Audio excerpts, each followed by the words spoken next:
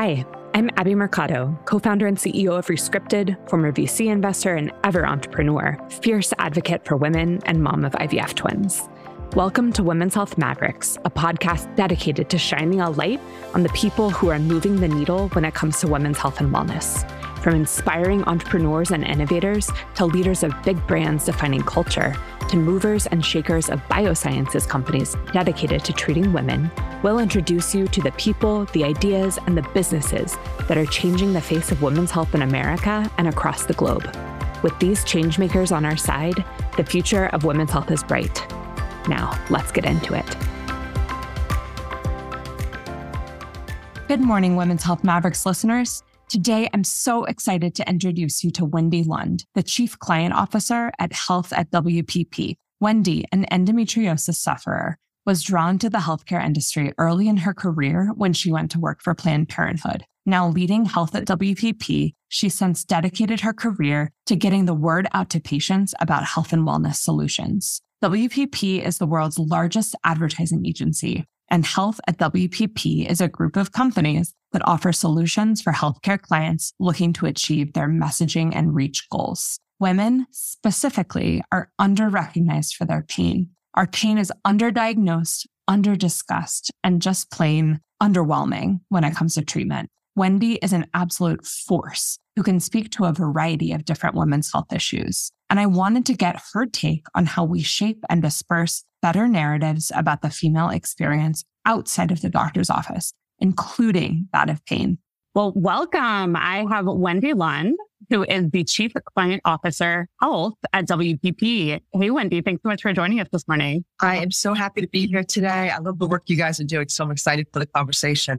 Absolutely. You have been an advocate, an activist, an advisor in the women's health industry for most of your career. So would love to know kind of how you got here, where you are now. Just give us a little bit about your history, Wendy. So it's funny, I like you bring the words of advisor, advocate, activist. I think it kind of started in the opposite direction. Mm-hmm. So in college, I had majored in both history and women's studies, but like we're talking about women's studies during the Wild Wild West. It was crazy town. You know, one of the facts I fell into was that women were paid like 55 cents to the dollar. So of course I went like marching all over the place with my sign at graduation.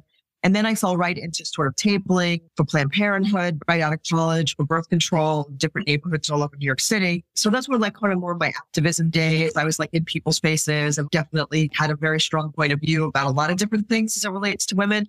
But where I really feel like my inflection point was becoming the head of marketing at Planned Parenthood, where I had the opportunity to advocate for women on a whole bunch of different women's health issues. You name it, we focused on it, really focusing on our affiliates as well, and education, awareness, prevention, treatment, education, as I said. And then through the years when I went into agency side, I got to play a role, I think, of all three, certainly advising companies as we brought products and treatments to market. I probably have worked on every birth control product known to womankind, excited for the future in terms of some of the new stuff happening. So yeah, it's definitely been my passion and my love. And I really, really care that 51% of our population is not really getting the kind of medical care that they deserve and need. And so I will keep fighting until there's no reason to fight anymore, which is probably not going to happen in my lifetime. No, until we're all equal, for sure. How have you seen, just being in the earlier days of Planned Parenthood, just curious, how have you seen the organization change, and would love your viewpoint on the good work that Planned Parenthood is doing today? Yeah, I mean, it's just an awesome organization, and I'm so committed to it, even 20 years later after I left the organization as an employee. I think a lot has changed, but a lot has stayed the same. I think when you look at women, they have changed a lot. Women are definitely much more vocal. They see things their way.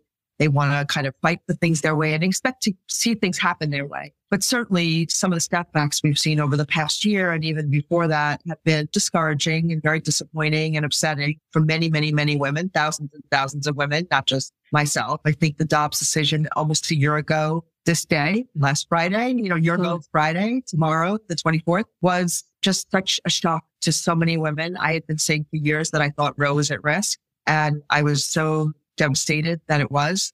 Other things, not too negative, but to go down the path of the fact that so many things in women's health have kind of stayed the same. I'm sure you can see this on the fertility side, and we see this on different conditions like endometriosis, PCOS, other areas where things just are starting to progress. And I'm feeling good movement over the last year and a half, 2 years, but certainly seeing the same sort of issues, lack of treatment, lack of information, lack of awareness that have existed since my days of Planned Parenthood. So definitely need that change. Yeah. I think that, as Wendy noted, tomorrow is the 1-year anniversary of the Dobbs decision, which I remember where I was when I heard the news. Do you remember, Wendy, where you were? I do remember. Yeah. I absolutely remember. I just remember kind of sitting over the weekend, like crying the entire weekend. And then kind of waking up Monday morning and saying hundreds of thousands of women are not going to go down on this. And we have to really figure out. And I think people are figuring out, led by Planned Parenthood and other great groups, where we go from here. Yeah, it's such a shame, but I kind of share the negativity, but I think somewhere in there, I'm optimistic and would love to get into kind of the role of marketing. So you've always worked in marketing throughout your career. Let's talk a little bit about that role, why it's important, why getting the word out is important, and why, telling stories and sharing words in a smart way. Would love to just hear you talk a little bit about that and how critical it is. So I'm so glad you brought that up. So I'm a self-taught marketer. So I did not have a master's degree in marketing or business. My master's degree is in women's history, which I believe really taught me how to tell stories. Like history is the great storyteller. And so I've applied that through my entire career. I believe words matter. So when I see words on a page, I'm always looking for, are we really telling the story the right way? Are people going to relate to that word? Do they understand what we mean by that word? And I think that's in many ways the central point of marketing, of being a good marketer, which is to really understand who you're talking to and what you're talking to them about, and then telling the story the right way. My career has veered very deeply into communications, as you know, and I spent a lot of my career in communications. I truly, truly love the sport of marketing. I think it is so cool watching people come off of Cannes this week and seeing WPP and the kind of awards we're winning and the kind of business that's being recognized. Dove is one of those campaigns that I just can't get enough of. Mm-hmm. So, this is like my sport. This is my athleticism, like just competing in the marketing space and understanding how to use different channels and tools and ways of speaking to people. And I think at the end of the day, it's all about people. So really figuring out what the mindsets are, the people we're speaking to, and what they care about, and how to best connect with them and activate them. Yeah. You mentioned Cannes. So, Cannes was this past week, and so much news coming out of the event. And I think certain people have shared certain learnings on LinkedIn and, in various conversations that I've had and podcasts that I've listened to. I would love to hear what were WPP's kind of key takeaways for Cannes, specifically with regard to health, if possible. Well, more to come on this because we're putting together some thoughts and insights that we're going to be sharing more broadly. So I'm going to share them with you when we get them, and happy to talk further. I think, for me, working in the healthcare space my whole career, it's the inspiration behind these campaigns. And what I love about working in the healthcare marketing space is just seeing the purpose of what people do and what companies do permeate through everything. We won a gold for Most Beautiful Sound, which was a program we just launched 3 weeks ago with ASCO, which is the largest cancer organization in the world. And it's all about hearing the sound of cancer cells being destroyed, which has been created for the first time ever. We did the work in the area of breast cancer and lung cancer. And what I love about the fact that it was in breast cancer, going back to women, is that breast cancer was still the #1 cancer killer of women in the world. Yet it's very underrecognized and discussed, because I think people think, okay, we're moving on, we're on to other cancers, and we have to keep focused on that. So winning this award and being recognized for the creativity and the partnership with ASCO, which is such a joy to be able to witness. And I have to say, I sat in the comfort of my living room, just kind of like watching and liking and commenting and hearing what other people had to say. So I'm excited to see the roundups next week when people come back from Cannes and they get to hear much more about it. And you will be the first person to know some of those insights and outcomes. Well, I was happy to see a lot of our healthcare work be recognized. And you probably know better than anyone that putting healthcare awards up is very challenging because of so many of the regulations we need to follow. Totally. And love the ingenuity behind so many of the campaigns. One of the ones you'll appreciate, I have to tell you about, was one in Argentina done by Gray. And it was called Postponement Day. And basically, in response to the fact that so many women are postponing their mammograms, they basically called off Breast Cancer Awareness Day, and they postponed it and basically used that as a way to get women to go in and get their mammograms. And it won so many awards, both at Cannes and at Clio's. It's a great campaign that What I love about Cannes and Clio is that a lot of these awards emanate from countries. Last year, there was an amazing campaign that ran out of the Middle East, and this year with Argentina, and there was another one in Honduras about emergency contraception. I love this because like we could take this over here in the US and UK and other places and blow these campaigns up. Yeah, I love it. You mentioned something that I want to dig into a little bit more, just how it might be more, like healthcare is hard. It's highly regulated. I would love to have you speak to some of the challenges, specifically being a healthcare marketer and helping some of these highly regulated industries like the pharmaceutical industry, just get the word out. What are the challenges there and how have you overcome them at WPP and just in your career? Well, certainly probably one of the biggest challenges is having creative talent be able to embrace and engage with regulatory guidance, right? Because creative people are just so amazing and they've got so many great ideas. And the last thing you want is a creative to basically, say no, no, no, no, no. We want to be able to say yes, yes, yes, yes, yes. So I think that is probably one of the biggest opportunities and challenges that we face in our space. And we've put a huge energy into attracting creatives into the healthcare space. And I'm excited to say we have just the most amazing group of creatives on our specific agencies across our network. I think a lot of it, I think relationships go such a long way in the healthcare space, and having the relationships with the people in-house, the regulators, the lawyers, the medical team, of course, our clients, the marketing group, et cetera, showing how some of these things have been done a little bit before so we can build on them and make them even better. And being patient is really important. The kind of work we're doing now versus 15, 20 years ago is beyond transformed. And using our learnings from COVID and other types of things where we were like in the thick of healthcare crisis and what we can and can't do to kind of overcome some of these barriers. So I am one of these people that just says like, never give up. We're going to do this. Let's find a way. Let's be authentic. Authenticity is so critical. So when people start cutting out language and saying, you can't say this, you can't say that, and you're like, but this is how people talk, right? Yeah. It's finding ways to kind of get there. And, I have found over the course of my many years that most people have good intent. It's just a matter of figuring out how to get there. Yeah, absolutely. Awesome. Well, so a quick fun one. So you mentioned you have a master's in women's history. I have a bachelor's in history. That was my major in college. We're like birds of a feather. Absolutely. And there's just so much magic in telling stories. And that really resonated with me. Who is your favorite woman in history who has been an activist and an advocate? There's so many of them. I know. I told you it was a tough one.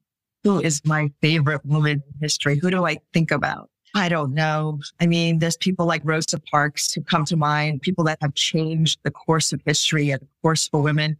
And then there's lesser known people who are just out there fighting the fight for women every single day. I look at people even going back to the Planned Parenthood's roots of Faye Waddleton, who fought so hard before I was there, abortion and other areas, people who fought for birth control in the 60s. So there's so many great women out there. Some of them have faces and names and been all these places. And then there's others who are behind the scenes making it happen. Like everyone deserves credit. So I can't pull one out over the other, but there's so many amazing people. And I think, if I look today at what's happening across the US, there's so many influencers. There's so many people that are celebrities who have such an incredible voice too, to help us overcome some of the challenges we face right now. Yeah. Awesome. So I would love to get a little bit personal. So, just kind of going back to creatives on your team and on marketing teams and working at agencies and whatnot. And often people want to pay it forward. Like where I feel like we say that a lot, like at Restricted, every woman that works at Restricted has a condition. It's crazy. It's either PCOS or endometriosis or, infertility or something else, heavy menstrual bleeding, whatever it is, somebody has something going on. We all do, it seems like. And, it seems like in today's working world, you spend so many hours of work and you want to be doing something meaningful. And so we've certainly seen that on our team and in the women's health industry. And so would love to get personal. And I know that you have endometriosis. So would love to hear about your experience and just having endometriosis and some of the things that you might want to change with your fellow brethren who also have endo. Yeah. So the best day of my life probably was the day my period ended, besides when I had my kids, of course, because endometriosis is really debilitating. Now, I had ended up having an emergency C-section when I had my first child, and the doctor scraped every bit of endometriosis out of me. He didn't know I had it. So the joke used to be turned my period into a comma because I always thought, and I'm sure a lot of women feel this way when you have endometriosis, that it's normal to feel those kind of cramps. Like you don't have any other context of what other cramps should be. Yeah. So I was always kind of surprised that like my friends were like, oh yeah, I have my period and I'm fine. I was meanwhile like doubled over, horrible headache, wanted to just lay in bed, would lay there for like 2 days and I would get myself, go to work, blah, blah, blah. I think the worst thing, and I think what's changing right now is this whole idea of suffering in silence. Yeah. I think the fact that you all can talk about the various conditions that exist in the workplace and not feeling embarrassed. I mean, we're starting to see like the surge, I should say, in menopause where women can not hide behind the curtain and actually like talk about the fact that they're having hot flashes or just not feeling well or gaining weight. These are things that are so taboo, which is just so shocking to even have to say. So I would say those years where it was filled with endometriosis, then I had a child, then it went away, then it kind of grew back. It was sort of just the silence. I was always very embarrassed by it and I didn't want to be judged by it because of the workplace. And even working in women-centric environments like I was in, I just never wanted to be judged. I think the world is a little different now. Yeah. So that's a good thing to see. Yeah. I know that 1 in 10 women has endometriosis. And you're right. Like it's really difficult to describe. And because we have spent so many years not talking about this, you don't know what your normal is supposed to be. That's what we've seen a lot with our community. They just don't know. And so many people in our community have endo. So we talk a lot about it and describing that normal is challenging. But I think if we can get women to ask more questions and if we can arm them with the information, we can enable them to advocate for themselves. And I think also this is hopefully going to get better, but the gaslighting of women in the medical community, like I found when I was complaining about, so I went to Planned Parenthood when I was very young, got my first set of birth control, had these cramps. They said, you probably have endometriosis, but we can't really do anything to diagnose or test without kind of opening you up. So then when I was having my first child, I said this to the doctor I was seeing, and he's like, oh, Planned Parenthood tells everyone that. I was like, oh, well, okay. But these are pretty big cramps. So he dismissed me and dismissed them. And then when we went in and had the section, he was like, oh my God, wow. I cannot believe you got pregnant. And I keep keying in on the word scraping. I keep going back to like scraping. The fact that your doctor scraped something in your body, like that is shocking. Keep in mind, my son is like just turned 30. So right, like, sure. But the thing that I'm always challenged by is why hasn't it not changed that much? Yeah. Why are we not seeing the kind of progress we made? So I think one of the things I would just love to see is when a woman actually talks about a symptom, taking it seriously and doing something, which I see a lot more nowadays. I think there are certain communities where they're still seeing this gaslighting in a pretty big way. And I still think even like with fertility, right? Questioning yourself, do I have problems? Do I not have problems? Blah, blah, blah. It's like we shouldn't have to question ourselves. One of the beauties of women is we're so instinctual and we're so gut oriented. If you feel in your gut that there's something not right, there's probably something not right. Totally. We're women. And we have to know. come with that. We know. We know. Absolutely. Yeah. And I have a herniated disc, which is really painful. No. And I feel like I've been just going through this and trying to find the right doctor and failing at finding the right doctor a few times has really inspired me when it comes to the women's health industry. But the one thing that I would love to see carry over is, we talk about the pain gap. The doctors who have helped treat my herniated disc have been very focused on the level of pain that I'm experiencing. And I would love to see that in women's health. Yeah. Let's talk more about pain. What is your level of pain? 1 to 10. Let's start quantifying this because it's really difficult to say, okay, I'm doubled over. What is that? Is that 10 out of 10? Okay. If so, let's talk and let's cure her and let's make her feel better. Yeah. Well, that's interesting you say that because last week on the WPP Beach, we did a session led by a number of my colleagues on health on her terms. And a big part of that was led by the research that had just come out of CMI. CMI is part of WPP and they're the world's largest health media buying company. So they constantly have data coming out and they actually pointed to exactly what you're saying, that pain is underdiagnosed, underdiscussed, and just underwhelming when it comes to the farm. And, it doesn't help that we've had so many scandals on the treatment side where people just don't know where to turn to for their pain or they're not even being recognized for their pain. And women specifically are underrecognized for their pain. Yeah, absolutely. It's true. I've experienced it. So kind of in sticking with the kind of negative, and of course we'll move into a positive, I promise, but would love to hear about kind of the most striking health and wellness statistic that you're just really dedicated to fighting. It's by far the Black maternal health rate in this country. It makes me so sad when I see these statistics come up and hear these stories. We had on Black Maternal Health Awareness Week, we did a lot of work across our agencies. And then right before that, one of our agencies called Tank Worldwide, they're very, very, very creative agency. They did a whole program around a woman who was a doctor. She was an infectious disease doctor, constantly treating her own patients. She had a baby. She wasn't feeling well, went back to the hospital no less than 8 times. And she ended up passing away. This was post having a child. And these stories are just not told enough and they're not taken seriously enough. I'm glad to see that, our federal government or our state government are spending more and more time trying to reverse this awful trend. We have the worst maternal mortality rate in the entire world, developed country. I mean, what does that say? It's just ridiculous. And then with the overturn of Roe, we're going to see more maternal health issues and we're going to see more issues around, access to birth control and things along those lines. So this is a really big important topic for policymakers to get their arms around and immediately take action on. Yeah. Because there is absolutely no need. And if you talk to someone who has suffered from hemorrhaging or maternal issues, like right after they have babies, and I'm sure you've heard the same thing, again, they know something's not right and they can't put their finger on it. And they'll be talking with like medical staff in the room saying something doesn't feel right. My body doesn't feel right. And they'll be like likening it to like, oh, that's the way your body feels after you have a baby. And this one woman that I know, she was having a baby at a very, very nice hospital in the South. And she started to feel this way. And her mother was a nurse. And all of a sudden her mother heard her talking like this, said something's not right. And she started to bleed out on the table. And her mother saved her life, thank God, because she was a nurse. But what if her mother wasn't there, right? Yeah. And she had been talking for a couple of hours about how she wasn't feeling right. Yeah. So that is a travesty, this whole this Black maternal health rate in the US. And that has to be turned around.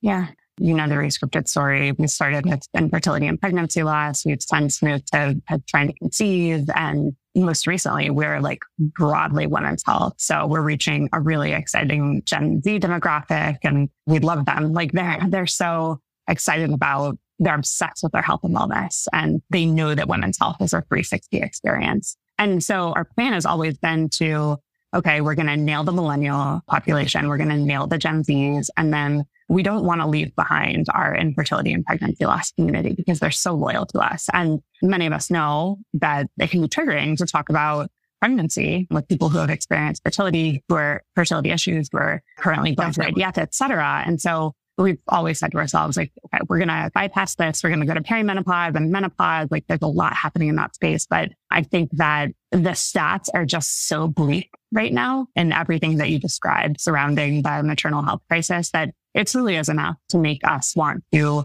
go into pregnancy postpartum. And for a media company like ours, we don't need any more top 10 lists about strollers that we should buy long. We need to actually be talking about preeclampsia, which I had. My co-founder also had a postpartum hemorrhage. So and obviously postpartum depression. We need to actually be talking about women's issues. We all love babies. They're wonderful, beautiful. That's what pregnancy is all about. But how is the woman feeling? Like, what should you be looking out for? Like, there hasn't been a good way to get the word out. It's all about awareness and advocacy. So, I hope that we can get to a place together as an industry, just building awareness that we can turn the ship around a little bit and really and you're right, like getting public health officials involved, of course, is really important, but it really is about reaching the consumer and making sure they're educated for us. And I know that you guys are playing a big role in that too. Yeah, totally. I mean, I love what you guys are doing. I love your pivot. It's very well needed. We just did some research, as I mentioned, called Health on Her Terms. And I was just so shocked by the results because it showed that Gen Z women are actually taking worse care of themselves than Gen X and baby boomer women. Yeah. Really? Really, really concerning. And what was their report again? It was called Health on Her Terms. Okay, this is what you guys said. Oh my goodness, I need to take a look at this. But I think what was most concerning was sort of where they're getting information. So I think we all make an assumption that Gen Z women are getting everything off the internet. Mm-hmm. Like 10% were getting information off the internet. Yeah. And like socially and through influencers. So so if we go to the positive, the flip there is that for social channels and for influencers specifically, there's a huge opportunity there. Because if they can really approach women like with the right information and being authentic and realistic and telling their stories and saying it's okay to talk about these things. Because, to me, 70% of the problem is stigma. And like these things shouldn't be stigmatized. If you go outside the US, these are not stigmatized issues. Yeah. People laugh when they hear me talk about these things. They're like, seriously, that's the issue? Like, of course we talk about that here.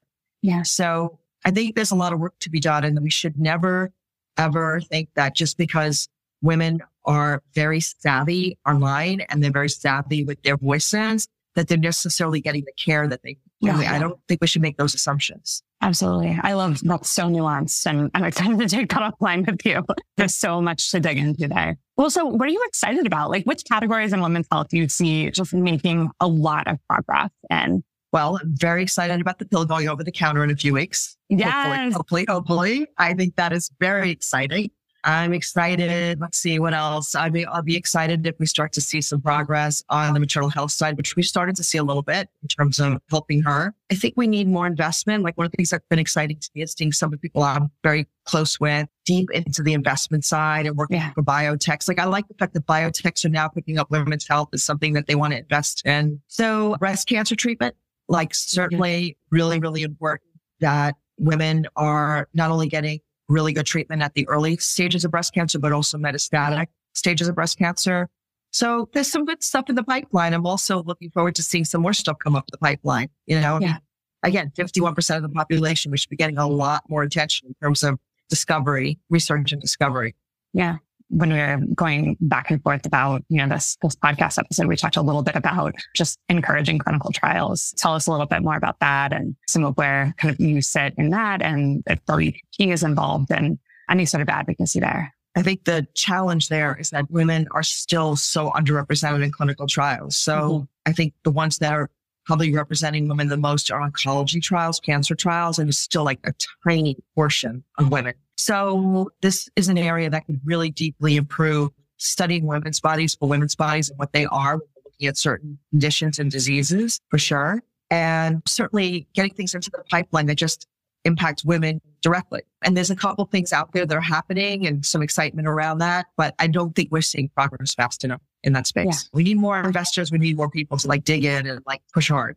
Yeah, absolutely. And I love to see more of the corporates investing in this space. I think as a former VC investor myself, I get that. I get what's going on. It's a lot of some of the traditional kind of male firms that are mostly men, that is the VC industry. It's saying, we don't understand women's health, or making kind of one marquee women's health investment and think, okay, box check, here we go, on to the next, do something else.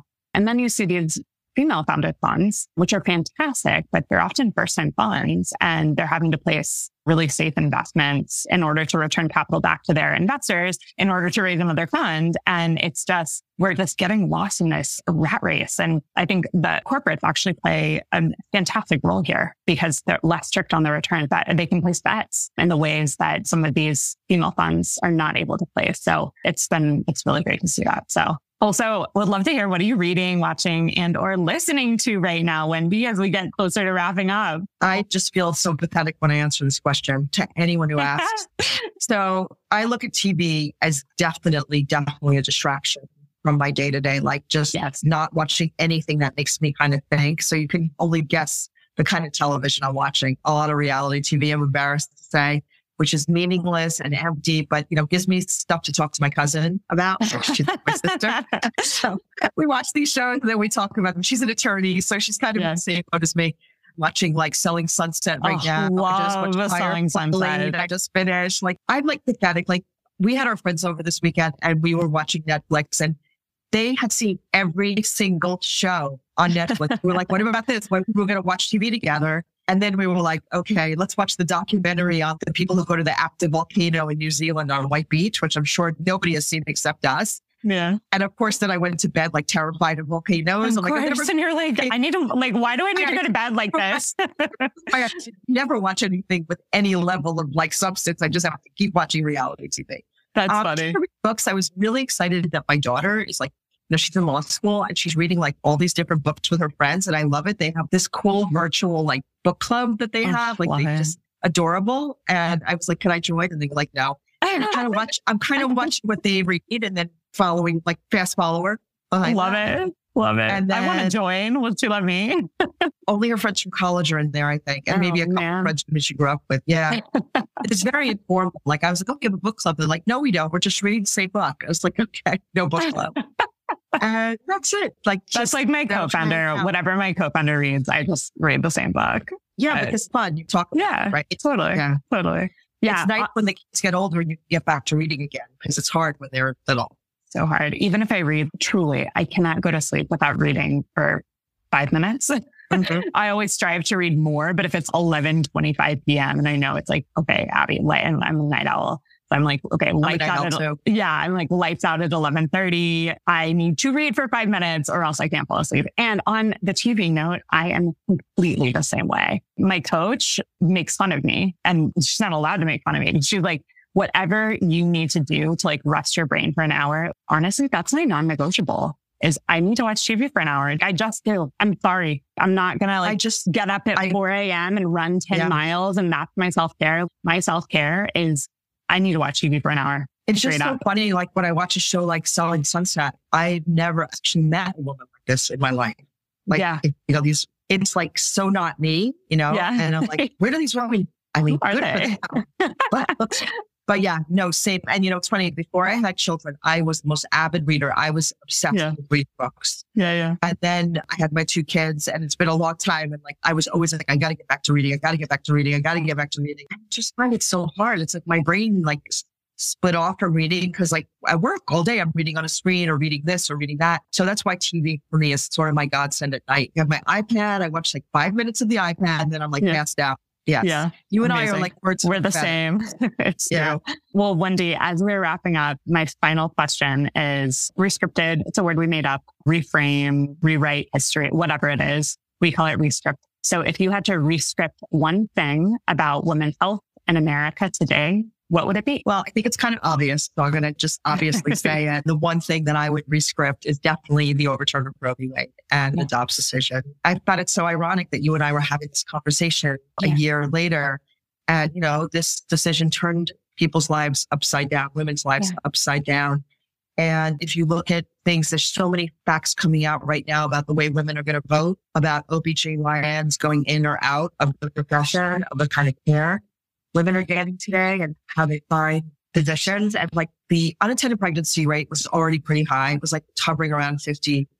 Now it got a little better over the past year in terms of teens, which is great. So happy to see that. But still, it's right there. So it's all around access to birth control. Certainly getting women, birth control in the hands of every woman who wants it, no matter what kind of birth control it is, where she is, how much it costs. We got to get it in her hands. We have laws in this country that offer birth control. But at the end of the day, we need to find ways to overcome this. And I don't know that I have all the answers, but I am at the ready to support whatever needs to be done from the individual woman to groups of women to this country in terms of making this right again. So that is my hope for the next year will be that we come back a year from now and we're telling a different story. Yeah. And it's rescripted. Yes. I'm fired up now after talking to you. So let's do it. Let's fight for this. Let's fight for us. Let's fight for women everywhere. So, well, with that, thank you so much, Wendy, for joining us today. This has been so fun, just getting to know you better and hearing what you're doing to advocate and rewrite the story for women in America and worldwide. So thank you again. And I'm sure we'll talk soon. Thank you, Abby. If this podcast means something to you, be sure to hit follow or subscribe. This helps you because you'll never miss an episode, and it helps us because you'll never miss an episode. It's wild enough to be a woman without taking on the wild west of women's health information. The good news is that Rescripted did the legwork on your body so you don't have to, and we're here when you're ready to be an expert in you. Head to rescripted.com and follow us at Hello Rescripted on Instagram and TikTok.